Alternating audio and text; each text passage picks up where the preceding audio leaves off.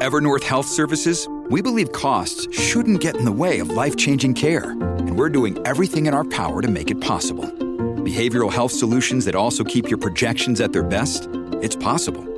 Pharmacy benefits that benefit your bottom line? It's possible. Complex specialty care that cares about your ROI? It's possible. Because we're already doing it. All while saving businesses billions. That's Wonder made possible. Learn more at evernorth.com/wonder. Hello, everybody. This is Marshall Poe. I'm the editor of the New Books Network. NBN listeners like to read books and buy them. So we thought we'd tell you that right now, our friends at Princeton University Press are having a remarkable site-wide sale. You can get 50% off books, including ebooks and audiobooks, with the code 50, F-I-F-T-Y, at checkout until May 31. You can save some real money on Princeton University Press books. I encourage you to go there and check it out. Welcome to the New Books Network.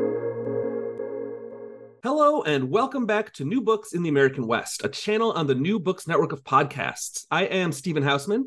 I'm an assistant professor in the history department at the University of St. Thomas in St. Paul, Minnesota, and I am your host for today's interview. And I'm speaking today with Michelle Berry. Dr. Berry is an assistant professor in the history department at the University of Arizona. She is the co-author previously with Emily Wakefield of the fabulous book that I will say I myself have used in teaching called A Primer for Teaching Environmental History, and is the author of the new book, Cow Talk: Work, Ecology, and Range Cattle Ranchers in the American West, which came out with the University of Oklahoma Press earlier this year in 2023. Welcome to the New Books Network, Michelle. Good to have you here. Hi, Steve. Thanks very much for having me. Why don't we start off, as we always do on the New Books Network, by just hearing who you are. Tell us about yourself, your background, and in particular, how you became interested in history and the history of the West. So I am a sixth-generation Coloradan who grew up on the western slope of Colorado, kind of surrounded by cow culture. And my parents had a deep love of history. My dad actually is from Springfield, Illinois, where Abraham Lincoln lived most of his life. And so every time we went back to see my grandparents there, we would go to all the Lincoln every single year. We would go to the Lincoln stuff. And I just fell in love with history there as a young person. And that was nurtured. And then when I went to Colorado College for my undergraduate education, I discovered environmental history with the amazing Anne Hyde. And just had my love of the academic discipline of history nurtured by folks like Doug Monroy and other U.S. historians. So I think I came by it sort of naturally thinking about environmental history, especially in the U.S. West as a young person and in my upbringing. And then my undergraduate education just nurtured that passion. And so that's how I came to really decide I wanted to be an environmental historian. I didn't even know environmental history existed. You know, when you're in high school, you don't know these things. And so it was really great to get exposed to that in the undergraduate space and then be able to, explore it further in graduate school. And what brought you to the topic of this book in particular? Why a book about ranching in the very recent American Western past specifically? Well, as you know, this book comes out of research that I did as a graduate student. And as you know, as a graduate student, you're always trying to find the thing that no one else has written about, right? And I was super interested in both environmental history and labor history, and I wanted to try to figure out a way to blend the two. So agricultural history was calling to me, and having grown up on a farm and a ranch, that I lived it and thought it was super interesting anyway, and then just thought, well, that's a really cool niche for an environmental historian to do. But of course, so much had been written about the 19th century cattle ranching industry, and I was really focusing on the 20th century in my studies. And I thought, as I looked around, I sort of thought, there's not much past the 1930s. I wonder if this is something that I could do for the dissertation, and indeed was able to find, just pretty rich archival collections of stuff from the ranchers from the 1940s through to even into the 1970s and 80s. And so that was one reason. The other reason is that I grew up in the Intermountain West in the 80s and 90s when I say this in the epilogue. We had a book on our coffee table called The Angry West, written by Richard Lamb, who was the governor of Colorado in the 1980s. And he was trying to sort of talk about why folks, especially rural agricultural peoples, were sort of angry in the U.S. West. And that's the that was the culture I grew up in. And I wanted to understand where the anger came from, especially with the sagebrush rebels of the 70s and 80s. And I thought, well, that sort of anger had to have started somewhere previously to the 70s and 80s, as thinking historically. And so I really started to think, well, I wonder if I can find the roots to that. And I don't know necessarily that I did find all of the roots to what the sagebrush rebels eventually become, and certainly what is happening now in sort of militant ranch culture. But I found such a compelling story regarding ranchers and their lives and their experiences in the decades that I ended up looking at, that I do think that I found at least kernels of why ranchers connect so much to one another and were able to sustain such power as a special interest group throughout the 20th century and into the 21st century in the Mountain West. And you mentioned the sources that you used, and one thing I'll point out about this book is that you have some really fabulous images in there. It kind of made it even more of a joy to read. It's just the sources are obviously it's well sourced, but the images in particular really stood out to me. Yeah, these archives are so cool, and it's fascinating to me that even still to this day, I think I'm pretty much the only person that's really looked at them, and there's so much in there to do and to look at that I hope someone else goes back and revisits some stuff. But in the 50s and 60s, these ranching communities in the states that I look at, which it's Montana, Wyoming, Colorado, New Mexico, and Arizona, and the amount of the production of written material and visual material that these ranchers did in these decades is just kind of mind-blowing. Everything from the Cattle Growers Association magazines, which was a huge source for me, but even just their letters to one another, their own diaries. I used ranch records, or the business records of some of the larger ranches, but there was so much more than that, and it kind of surprised me. And again, so much photography that they ended up publishing of ranchers getting together in conventions and on their ranches to do different kinds of educational stuff around range management. And it was just, they were prolific, which made the research daunting because there's a lot there, but also just super rich and really fun. I have one more kind of meta question before we get into the kind of meat of the book itself. This is a really pleasant book to read, I guess is the only way that I could really put it. It has a really strong sense of voice. And while I wouldn't say that you're quite a character in the book, your voice and your writing style really, it's not like a lot of the academic books that one might expect. And I found that very refreshing. And I'm wondering if that was a conscious choice on your part, if that was your editor was maybe pushing you to write in that way, or sort of what the decision-making process was to writing in this very accessible, very readable style. Not that academic books are not readable. I'm not trying to say that either, but we were talking a little before the show. There's a formality that often comes with academic writing, and yours kind of it walks that line very well, I thought. Well, thank you, and I really appreciate that compliment more than you know, because it was a conscious choice, and one that I kind of struggled with, because to be taken seriously as as a scholar, and especially as a historian, one needs to have that almost authoritative voice and, as you're saying, formality, and sometimes even just vocabulary choices where we're using really big and sometimes inaccessible language. I wanted to steer away from that, frankly. I'm not good at it. I don't speak that way, just my daily life. And I taught high school after I got out of graduate school, and I found that when you do speak that way, especially to young people, they sort of zone out, and it's hard for them to access the information and get excited about it. And I thought that isn't exactly the book that I want to write. I want to write a book that a rancher might want to pick up and read, because it's not dry and deadly boring, right? And then also that to be true to myself, to be true to my authorial voice and just how I think about the stuff that I researched and the stories that I was telling. I wanted to tell those stories in a way that felt true to me and also was accessible to those people whose stories I was telling.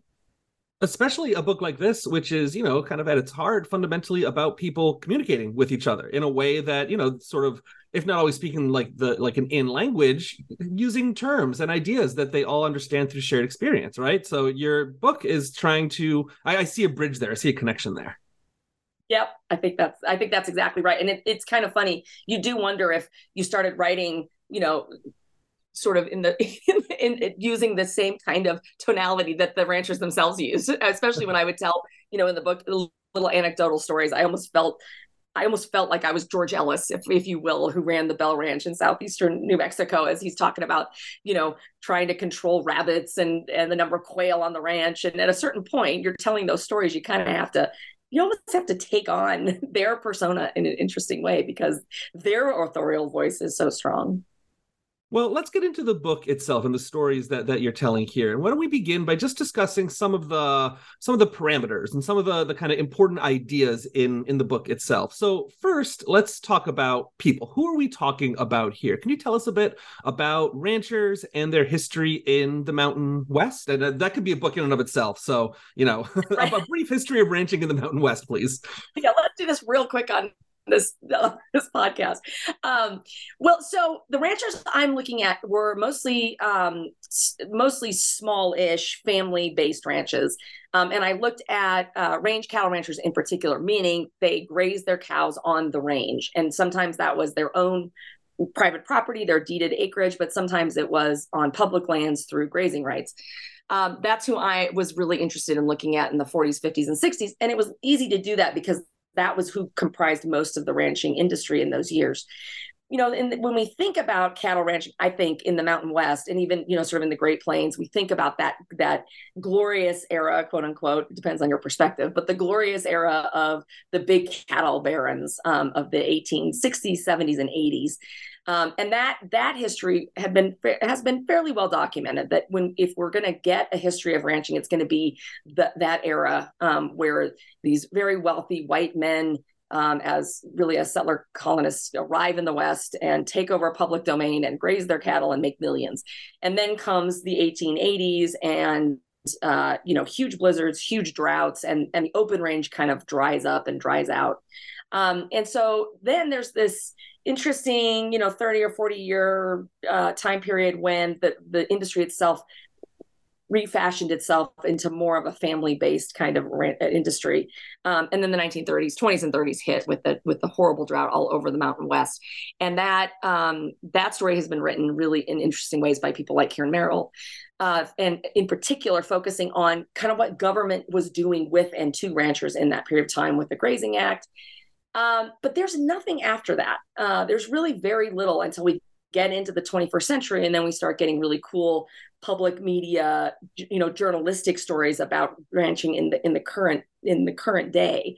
But in between there, a little bit about the sagebrush rebels in places like Nevada, but not a lot of information about that immediate post-war era that I look at, weirdly enough. And so that was the niche that I was trying to fill, is to look at those range cattle ranchers, those family-based agriculturalists in that immediate post-war era, to try to connect the dots between the sagebrush rebels of the 70s and 80s and the old industry of the 1870s and 1880s.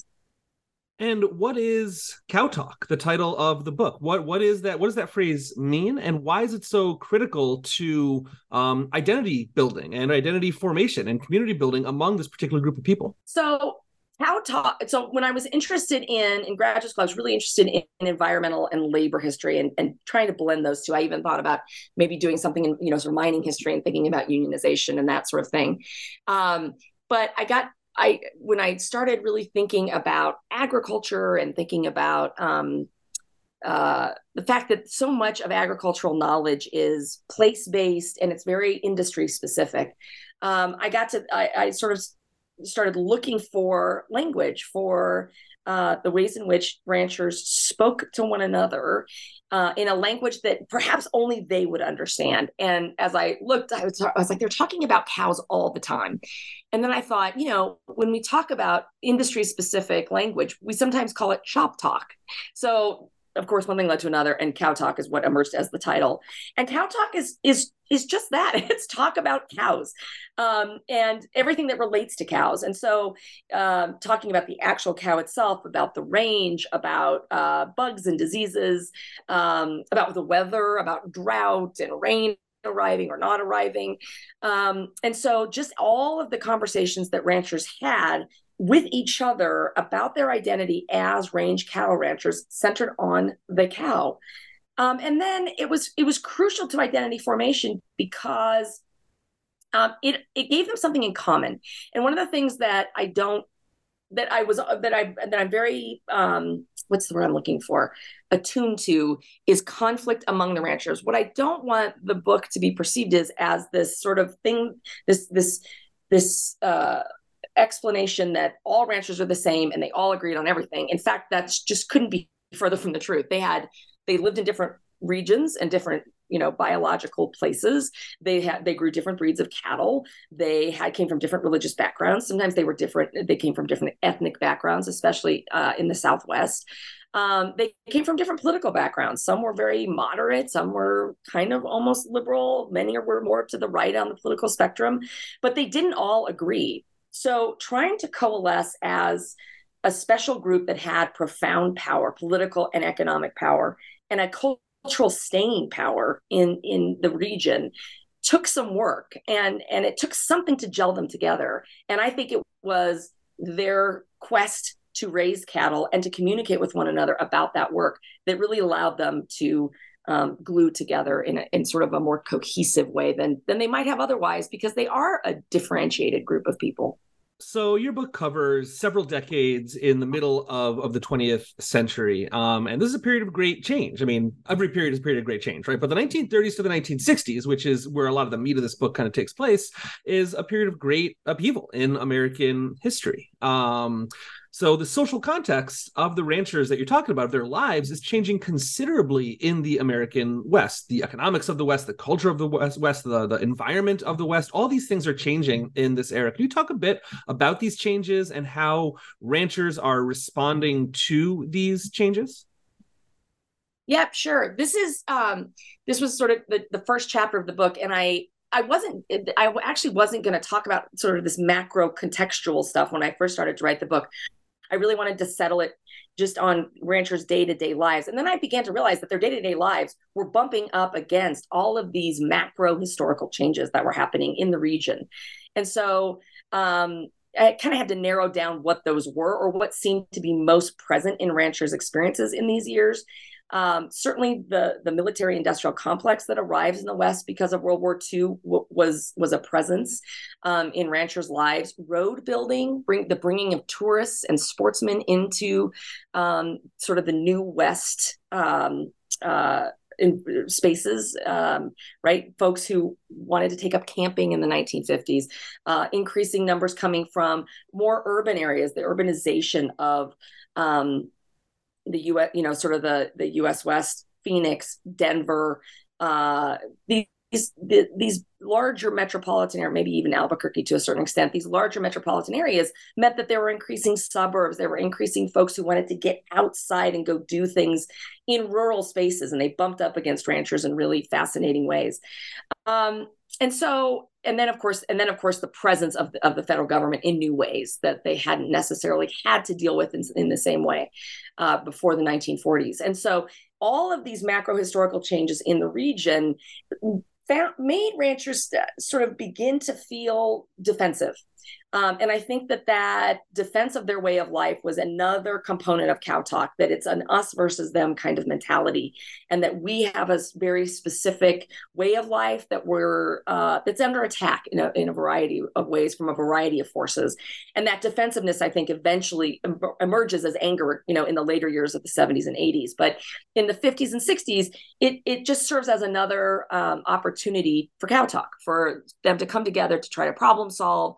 What do we do about, the sportsmen who are coming onto our ranches and cutting fences and hunting sort of illegally, even though they have a license, they're not really supposed to be on the ranch hunting. These kinds of issues that we think of as New West issues that emerged after World War II really affected ranchers in ways that almost surprised me. I wasn't expecting to see so much engagement with those kinds of outside macro historical forces as there was in the archives. And so that played a big part, I think, in bringing cattle ranchers together to try to figure out how to live in the New West. Yeah. Shared experience, right? People that are all kind of facing very similar issues. Yeah. You said earlier that part of the genesis of this book came out of your interest in the intersection of environmental history and labor history. And there's a lot in this book about what it was actually like working on a ranch in this period. That's also something that's changing quite a bit over the course of these middle decades in the 20th century. So what does work look like on ranches? Who is doing the work? Who's doing the labor? And what is changing? How is technology in particular changing the kind of rhythms of life and of work in these places throughout these decades?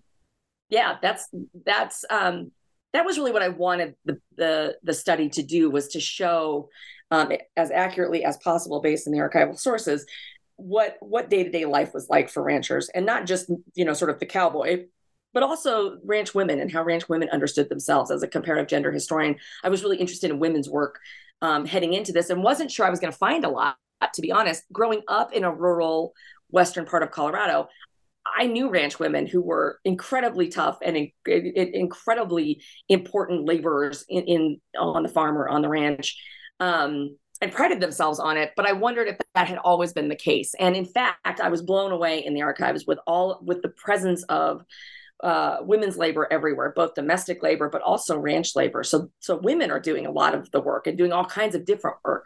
Of course, ranch men and the owner operators did all the outdoor kinds of stuff, right? The branding, the all the kinds of vaccination and veterinary stuff that needed to happen, that they could do themselves, they would. They were constantly trying to ride the range and understand what was happening on the range, especially in terms of invasive plant species or inedible plant species. Sometimes they didn't care one way or the other really about native plants, but they definitely did not want inedible invasive species in their range spaces. So they spent a lot of labor trying to, find cockleburrs and get rid of them, especially if they were in the water draws where the cattle had to go get water from. Those kinds of stories were rampant in the archives. And then there were some hired hands. I didn't find as much sort of good old, quantitative sources about the numbers of hired hands that were around the region during the time. Some places like the Bell Ranch in New Mexico had really great ranch records, and you could get in there and sort of see how much they made, these hired hands. They were usually itinerant laborers. They usually came on and did kind of very specific kinds of labor. They might be a mechanic. They might be, a really good cowhand who could do all kinds of things with the cattle themselves. Sometimes they were cooks, right? They would come and go depending on the season with the roundup and that kind of stuff to help, make food and make meals for the hired hands and the cowboys of the ranch that were out on the range, rounding up cattle for brandings or whatever. So there were a lot of different kind of niche kinds of labor that these hired hands did. And they were very often seasonal or itinerant laborers. So a little bit harder to find right in the documents and in the archives, but they were definitely there. And there was a lot of really interesting conversation about how the skill of those laborers, especially around cow work, was in the minds of some of the older ranchers. It was hard to find good help in the 40s and 50s and by the 1960s. And of course, I found some interesting conversations from the laborers themselves saying, no, we're still as good as ever. The kinds of work needed is changing. And so that brings us to technology. And this is a period of time when there's very intense mechanization, or at least there's very intense decisions about mechanization that are happening. Ranchers are having to decide, do we mechanize the branding table? Do we buy more trucks, or do we continue to do stuff on horseback? And there's all kinds of new technologies in terms of range management that they have to decide whether or not they want to adopt. Can they afford to adopt it? Can they afford to put in another windmill to get some kind of water source on the ranch? And do they make that electric? Do they electrify their pumping of groundwater, for example? So there's all kinds of new technologies that are coming to the range and to the ranch that ranchers are having to decide whether or not to adopt. And part of that meant having to decide whether or not they had the expertise and the knowledge to operate the technology, and also to find, help when the technology failed. Was there expertise locally that could come out and fix any kind of new electric or fandangled kind of technology that they had chosen to adopt. And so technology is changing the work culture. The work culture is varied. It varied seasonally. It varied kind of based on gender. I mean, you didn't very often see anything in the archives about male ranchers doing the laundry, for example. There was the business part of running a ranch, where there was a lot of paperwork and a lot of, sort of paying attention to the finances for the ranch itself. Oftentimes, women took on that labor. So the labor life on these cattle ranches was so varied and so rich. And at the same time that they were doing old-fashioned work that had been done the same way for many, many years, growing cows, was really starting to have the possibility of changing, that caused some excitement, and I think some ranchers felt like there were great opportunities, but it also caused a lot of anxiety and anxiousness among the ranchers, giving yet another reason for them to gather in community and talk through and think through what their plan was and what their approach would be to labor in the mid-20th century. And however mechanized or however automated or technological ranching ever became, it's still a line of work and a way of life where you have to understand the environment and the ecology and these living things really, really intimately. So how did they understand the environment where they're doing this work? How was knowledge of the land or the land itself even? How are these important tools in community and identity building? I know that part of that knowledge extends as far into like microbes and insects as well, that there's a lot that these people have to know about the non-human world in order to effectively do this job. Yeah, I think that was my favorite part of the discovery of the discovery process of research. I think ranchers get a real bad rep in more current times as overgrazing, as only caring about making money, as being almost disconnected from ecological or biodiversity, and I think that's unfair. I think that reputation is too limited. And I certainly saw in the archives and in the stories that these ranchers were telling in the 40s, 50s, and 60s, a deep reverence for the more than human. One, because like you just said, the power of the more than human in their lives. They were completely dependent on rain, for example. They were completely dependent on grass to grow. And so they had a respect for the land that I think sometimes gets overlooked when we're talking about ranchers and ranch culture and their approaches to their industry. Having said that, their goal was to grow cows, and they were going to do that in the way that was, most efficient, least expensive, and kind of fastest, right? And so there was plenty of, I don't care what this grass species is going to do, I'm going to plant it anyway because it's going to grow fast, even in drought times, and feed my cattle. And we see some of the ramifications of those kinds of decisions across the Mountain West these days. We can think of buffalo grass as an example of that. And so I don't want to make them out to be tree-hugging environmentalists, certainly, who just wanted to leave, sort of a preservationist mindset where they just wanted to leave every part of the range in this perfectly pristine, native kind of state. But they did have a very deep understanding of the non-human world. They had a very deep respect for it. They spent a lot of time trying to figure out how to manage it, but then also recognize that they didn't have any power in that management a lot of the time. And that was kind of interesting. It was a bit of a tone in the archives of being kind of continually humbled by what was happening on the range. The one area where it seemed to me that they really leaned a lot on technology and on expertise, right? Outside expertise, which they were always a little nervous about, was in veterinary medicine. And specifically, you mentioned microbes and diseases and just bugs. So, tons and tons and tons of conversation, cow talk around everything from cattle grubs, which are not terrible, but not great, to foot and mouth disease, to brucellosis, which could ruin an entire herd pretty fast. And so in those cases, they had to rely on some outside expertise. They had to rely on their local veterinarians, on vaccinations, on treatments. And they turned to the USDA, they turned to local vets, they turned to all kinds of different outside sources to try to figure out how best to deal with their cattle's bodies and the ailments that cows just came down with all the time. Pink eye, screwworm. I mean, it's kind of funny. That part of the book is pretty short. I could have gone on and on and on about all the ailments that ranchers were talking about in the archives. But again, that very visceral,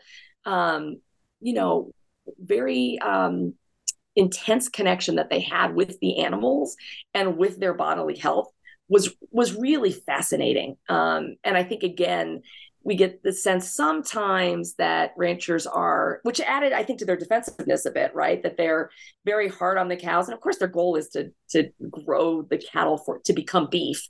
But in the meantime, they're pretty connected to their cows, which is something that maybe we wouldn't expect necessarily. Those chapters reminded me a great deal of that kind of famous, or at least in our little world, famous Richard White article, "Are you an environmentalist or do you work for a living?" Which, is all about the same question of how do we understand environmentalism through labor, through work, right? And people that, a sort of stereotypical environmentalist would say are, quote unquote, ruining the environment. Well, actually, they know it quite well, and in ways that, the city slicker like me probably never could, right? Exactly. That's right. And they think, and Richard White, that whole, yeah, absolutely. The labor turn in environmental history was incredibly important in my training because I was getting trained right about then. And then, people like Nancy Langston and others who want us to think about ecology, not being able to escape, even us, even city slickers, we can't escape our ecologies, right? And cattle ranchers not only couldn't escape the ecology, they didn't want to escape it. They wanted to understand it, and they were smack in the middle of it, and they recognized that they were smack in the middle of it. And they took great pride in that. That was very much a part of their way of life, as they often refer to it as, that they emphasized and that they nurtured. They nurtured their, we think about continuing education in our professions, right? Ranchers were doing continuing education all the time, not just out on the range and sort of learning as they went, but also really seeking expert opinions and expert understandings, sharing what worked and what didn't work with one another. And they came together in extraordinary ways at conventions and at just meetings down at the neighbor ranch. And even through these publications, you see this print culture of sharing of that ecological knowledge that was essential to their industry and that they prided themselves on knowing. One of my favorite chapters, and one of the most kind of nuanced and kind of subtle and complicated chapters to me anyway, was the one about the kind of the market mentality of ranching culture, and how on the one hand you have this very finicky, sometimes even to ranchers downright like hurtful, harmful capitalist marketplace, which is often straight up undercutting their hopes for their futures. But at the same time, market competition also, as you say, is increasing cow talk, right? It is helping them to build the sense of identity too. So what was the relationship, or what is the relationship between ranching identity and the marketplace and sort of, industrialized capitalism? Yeah. Great question. So one thing that's interesting is this is kind of the golden era of industrializing agriculture, right? The use of pesticides and herbicides to increase production. And some ranchers embraced that wholeheartedly, and others were very nervous about it. They thought that it might create a kind of dependence that they were nervous about, because the minute you adopt that sort of technology, you kind of have to keep at it. And if times were hard, if beef prices went down and production prices went up, maybe they couldn't continue to use the technology in the way that they had before. And so that adoption of industrial approaches to ranching was very nerve-wracking for a lot of ranchers, and they took those decisions really seriously. And throughout the archives, it was so obvious that they knew that capitalism was finicky and that the market was fickle and that it was going to shift, and that there were going to be these drastic downturns that no one could predict. And so much of it was connected to the ecology, right? So if drought came and there was no feed on the range and they had to buy feed from somewhere else, they were, at the whim of the prices of that feed. And if they couldn't afford to feed their cattle were going to die, or at least not gain the kind of weight that they needed them to gain. And that could ruin their business. And very many years of that could ruin the ranch. And so, so they knew that they knew themselves to be part of this economic system that they couldn't control and that was kind of cruel. They knew they were part of an environmental system that also sort of same, finicky, and could be construed as cruel in the ways in which rain came and didn't come. And they agreed on that. What they didn't agree on is what the heck to do about it. And some ranchers really wanted federal government support. They wanted the federal government to do price supports. They favored the federal government helping them to pay for vaccines for brucellosis in the late 1950s, for example, in the northern states of Montana and Wyoming. But a whole bunch more were saying, no, don't do this. If we rely on the federal government this year for vaccination support or for whatever, in the future, they're going to want something from us. Or then when, the natural market gets restored, then it'll be very, very difficult on us. And so there was intense disagreement around how to handle the finicky marketplace. Of course, it's the 1950s and 60s, right? There is no one, everyone is fearful of a government that is going to be, similar to Joe Stalin and communist Russia. And there's a lot of anti-communism in the sources. I actually ended up cutting a lot of that stuff out of that chapter because it was just so, detailed and it was just it almost felt sort of superfluous to what I was trying to do. But the Cold War mentality, the anti-communist mentality is everywhere in the sources, because they're trying to figure out whether or not they need or they're going to rely on government support to just buffer them from this market. Having said that, they all love capitalism and they want to keep it as a system. And so this is where it gets really interesting, because while mostly in the sources it's sort of men talking about the macroeconomics of it all, the women is in the female auxiliaries for the cattle growers associations called cowbells. My mother was actually a cowbell, which is very funny.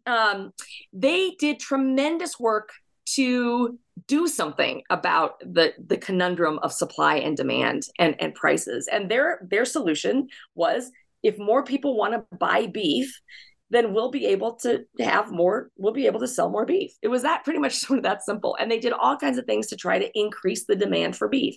So they created recipe books, for example. So one of the favorite recipes was beef fudge. And yes, it's exactly what it sounds like. It is fudge with hamburger in it. And I've tried it and it's just awful. How do you know I was going to ask that? That was my next question. Yeah, no, it's not good. It's just not good at all. When I was at the Montana Historical Society doing research, we had a picnic, and I took beef fudge to the picnic, and everybody remembers me from that. I don't think it's a good memory. But these cowbells so in their local communities, they would participate in, parades and have floats that promoted the image of the industry as putting beef on the table, right? And beef in the 50s and 60s didn't necessarily have the negative connotations it does now. It was a status symbol, especially for emerging middle class in the 50s and 60s, and the suburban mom fixing beef for Father's Day was a sign of love, right? And so beef had this status for folks that the cowbells really played on beautifully. And they did a lot of labor in trying to publicize the cattle industry, one as an industry that helped local communities thrive, both economically, but also biologically, physically, that people were healthier when they ate beef. And then they also just did a really interesting job of publicizing beef, of trying to create demand and reasons for people to eat beef. And so it's fascinating. What I hope comes very obvious in reading the book is how crucial ranch women were in creating these cultural opportunities for affinity among cattle ranchers. And I think the power of this special interest group, politically and culturally, was maybe the foundation was maybe defensiveness, but I don't think that was sustainable. And I think they needed other things to sort of prop them up. And I think that the ranch women provided a number of those opportunities to transcend the anger and bring the community together around things that they could agree with or about, right? Certainly the demand for beef was one of them. And, as someone that grew up in the era of ubiquitous beef, it's what's for dinner commercials, like it was great reading this book and kind of historicizing these slogans like that and finding out what their roots are and how far it goes back. So I related to that through, TV watching growing up as a kid. Right, exactly. Collective memory and stories and a shared sense of past. This is one of the most powerful tools that people use, across time and across cultures to bind themselves together to create a community. And ranchers had a rich past to draw upon. And when I say past, I mean all the different ways that people understand the past. What people might think of as history, but also myth and memory and all of these ways of thinking about what has come before. They all play really important roles in bringing ranchers together. So what kinds of memory, what kinds of stories, what versions of history are they drawing upon, and who is being included and who's being excluded in these stories, in these kind of identity building tasks, tools? Yeah, it's a great question. This chapter I insisted on. The editor wanted to get rid of this chapter, but I really felt very strongly that their shared memory, right, was so essential to creating a sense of the kind of community that they wanted to be, even if it left out almost all of the past. There's very little discussion about the settler colonialism of the 19th century, where indigenous peoples are thoroughly displaced off the range. There's almost no discussion of sort of the foundation or the beginnings of cattle ranching in the region being on the backs of the American public and free access to the public domain as it was claimed by the American government. There's very little discussion about kind of ethnic differences or even class differences that some large ranchers likely were maybe not as nice of neighbors as they're depicted in the archives and in the memories. And what's fascinating is how much the ranchers worked at their memories in these decades. And I'm not sure if that happens as much anymore. But boy, in these years, the associations were contracting with authors to write their institutional histories. Of the Wyoming Cattle Growers Association, for example. The cowbells themselves did all kinds of almost genealogy kind of productions, put together brand books, and brand books, of course, have long histories because they stay with the ranch, and they stay usually with the ranch family they can stay with the ranch family across generations. And so they use these different kinds of cultural productions to assert a memory that was incredibly exclusive, right? And it was an incredibly, I think, effective way to make the industry seem even more united, to make the community seem even more homogenous, and therefore, we can assume connected and in agreement. And I think that they use these memory productions specifically as a tool to do that, to erase some of the more sordid parts of their past, and to create a memory where things were bucolic, and the ranch, the thing that stood the test of time was that the grass always grew, and there was always a rancher on the range, raising a beautiful cow. And that was sort of the feel of so many of these memory productions. And then always a celebration of masculinized labor, always a celebration of the cowboy, the iconography around the cowboy. A man on a horse was often on the covers of these kinds of memory productions.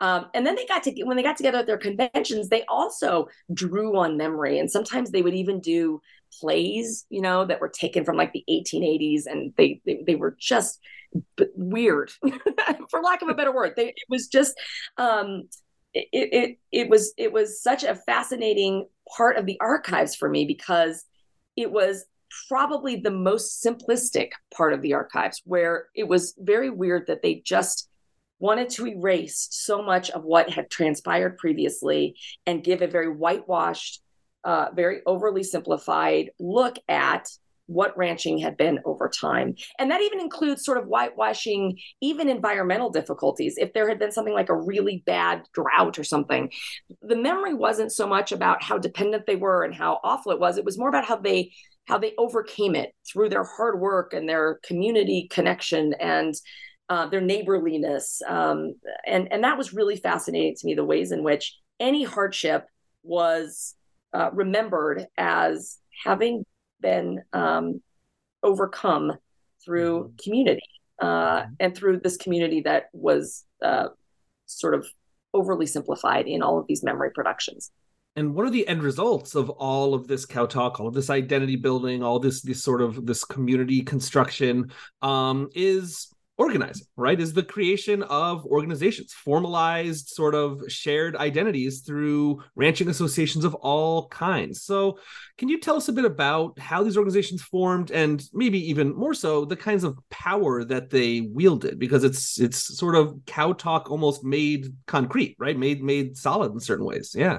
Yeah, that's exactly right. And that's what's so interesting about the book. If I were to critique my book, it would be to say, well, it seems as though a lot of the appearance of unity of this community is the work of the association. So how much do you know what the normal everyday rancher in 1950 really felt about his fellow rancher? And we can't know that. We can sort of get it. There were so many letters among ranchers talking to one another, sharing information. And so I have a sense that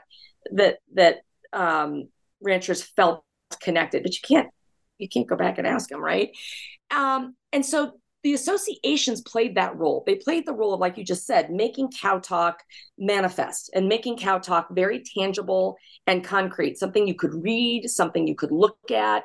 Every month you would get your association magazine or catalog, play on words for the Arizona Cattle Growers Association. The publication was cattle log, like, cows.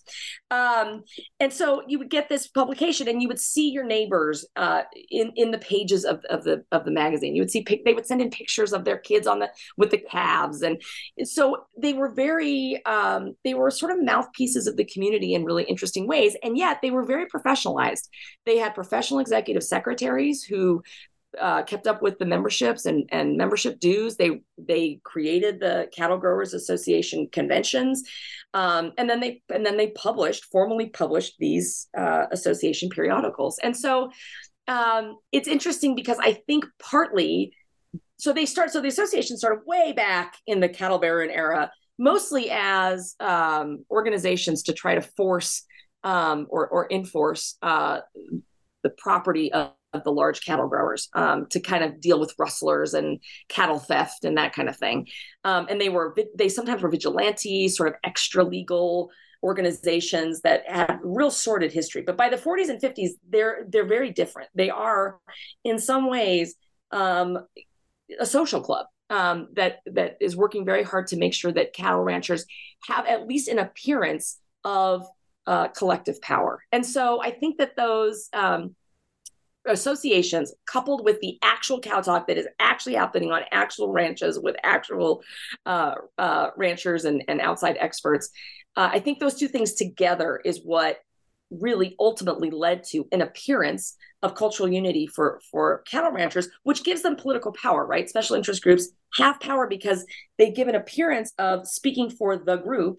And that can convince elected representatives and both at the local level, the state level, and the federal level, convince them that these folks have a lot of power in the region or the state, and that they should be listened to. And so I think that ultimately, it's kind of this cool combination between the professionalization of the associations that happens in these years, and also the real day-to-day material cow talk that transpired between ranchers that ultimately gives them a cultural staying power that we are still seeing to this day. And as we begin to wrap up here, I'm wondering if you can briefly carry the story up to today. So what has changed in ranching culture and identity since the mid-20th century, and what hasn't changed? What looks similar? What is the same? How do ranchers in the Mountain West, how do they see themselves here in the early 21st century, and how do they see their future? So, as a historian, this was one of the questions I was going to say. Don't ask me that. I get that a lot on this podcast, but I have to ask you. You do.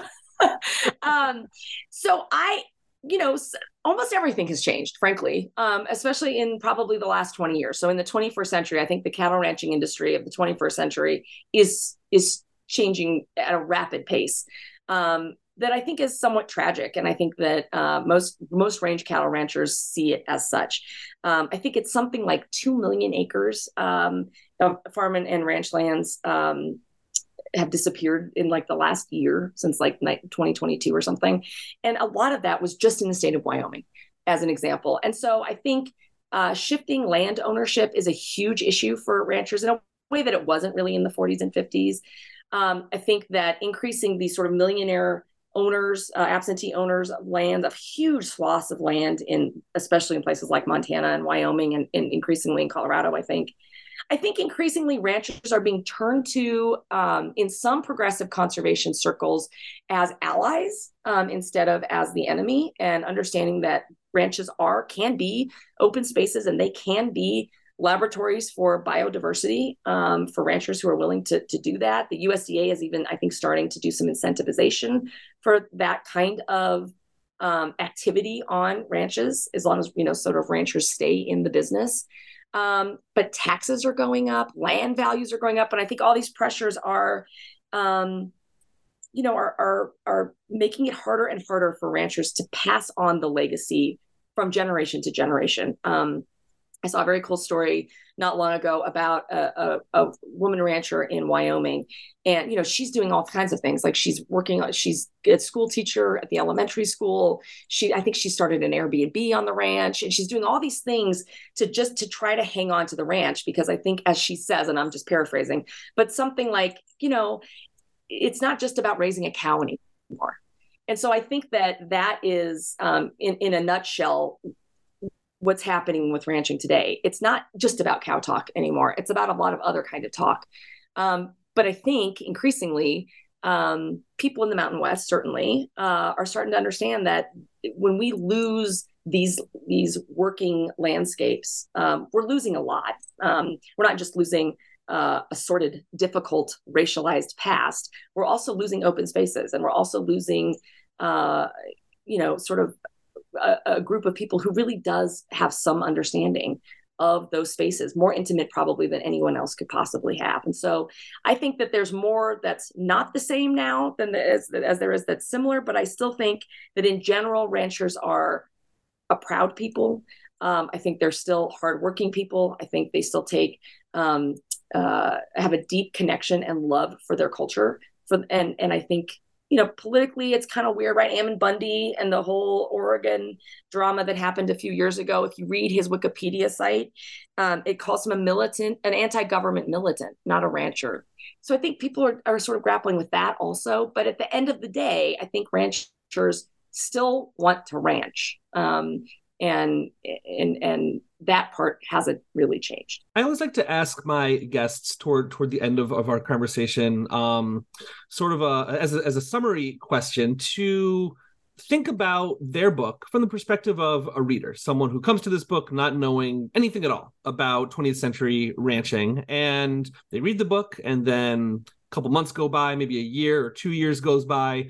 What do you hope that reader remembers or thinks about from that book further on down the line? Yeah, that's sort of a meta question, Steve. I think from just the sort of the history nerd in me, I think I really want people to recognize that agricultural history is really cool and that it's really fun, and that it's so multifaceted. I think that agriculture is invisible mostly in our dominant culture in 2023. And it's probably one of the only industries that truly matters. We must have food on our table, and most of us are not growing that food.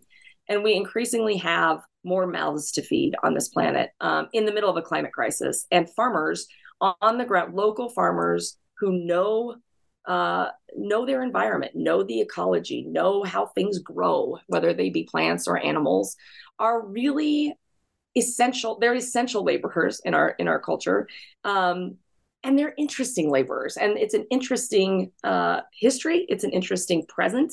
And I just would love for people to, as they walk away from the book, not be able to stop thinking about agriculture. I think that's a great summary. And we're conducting this interview over Zoom, and my kitchen is in the background, and I keep over my shoulder seeing my bowl of onions. And while you were saying that, I was thinking like, oh, I haven't thought about the history behind any one piece of food in my fridge all that much at all, and I'm doing myself a disservice by not taking agricultural history maybe as seriously as I should. So that will definitely be one of my takeaways for sure. Terrific. Yay.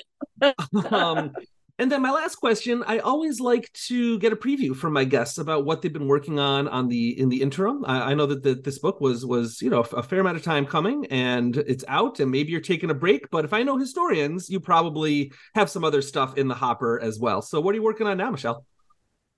Yeah. So as much as I just said, yay, agriculture, I'm shifting a little tiny bit. It's not completely different, but I'm really interested in the more than human and the role that the more than. So what I didn't love about my book was that it didn't center the cows enough. That the actual environment itself, or the more than human, wasn't centered as much as I would have loved.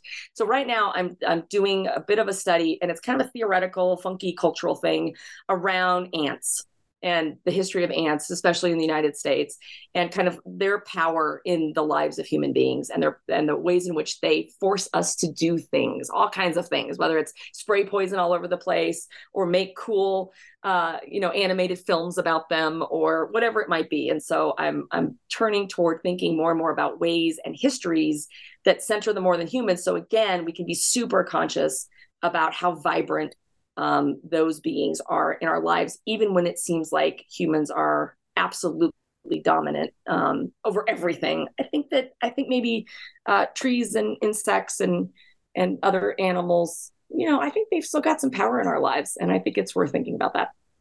Wow, I have so many questions about ants and the power that they hold over our lives, but I will hold off until I have you on again to talk about the upcoming ant book at some point. Sounds great.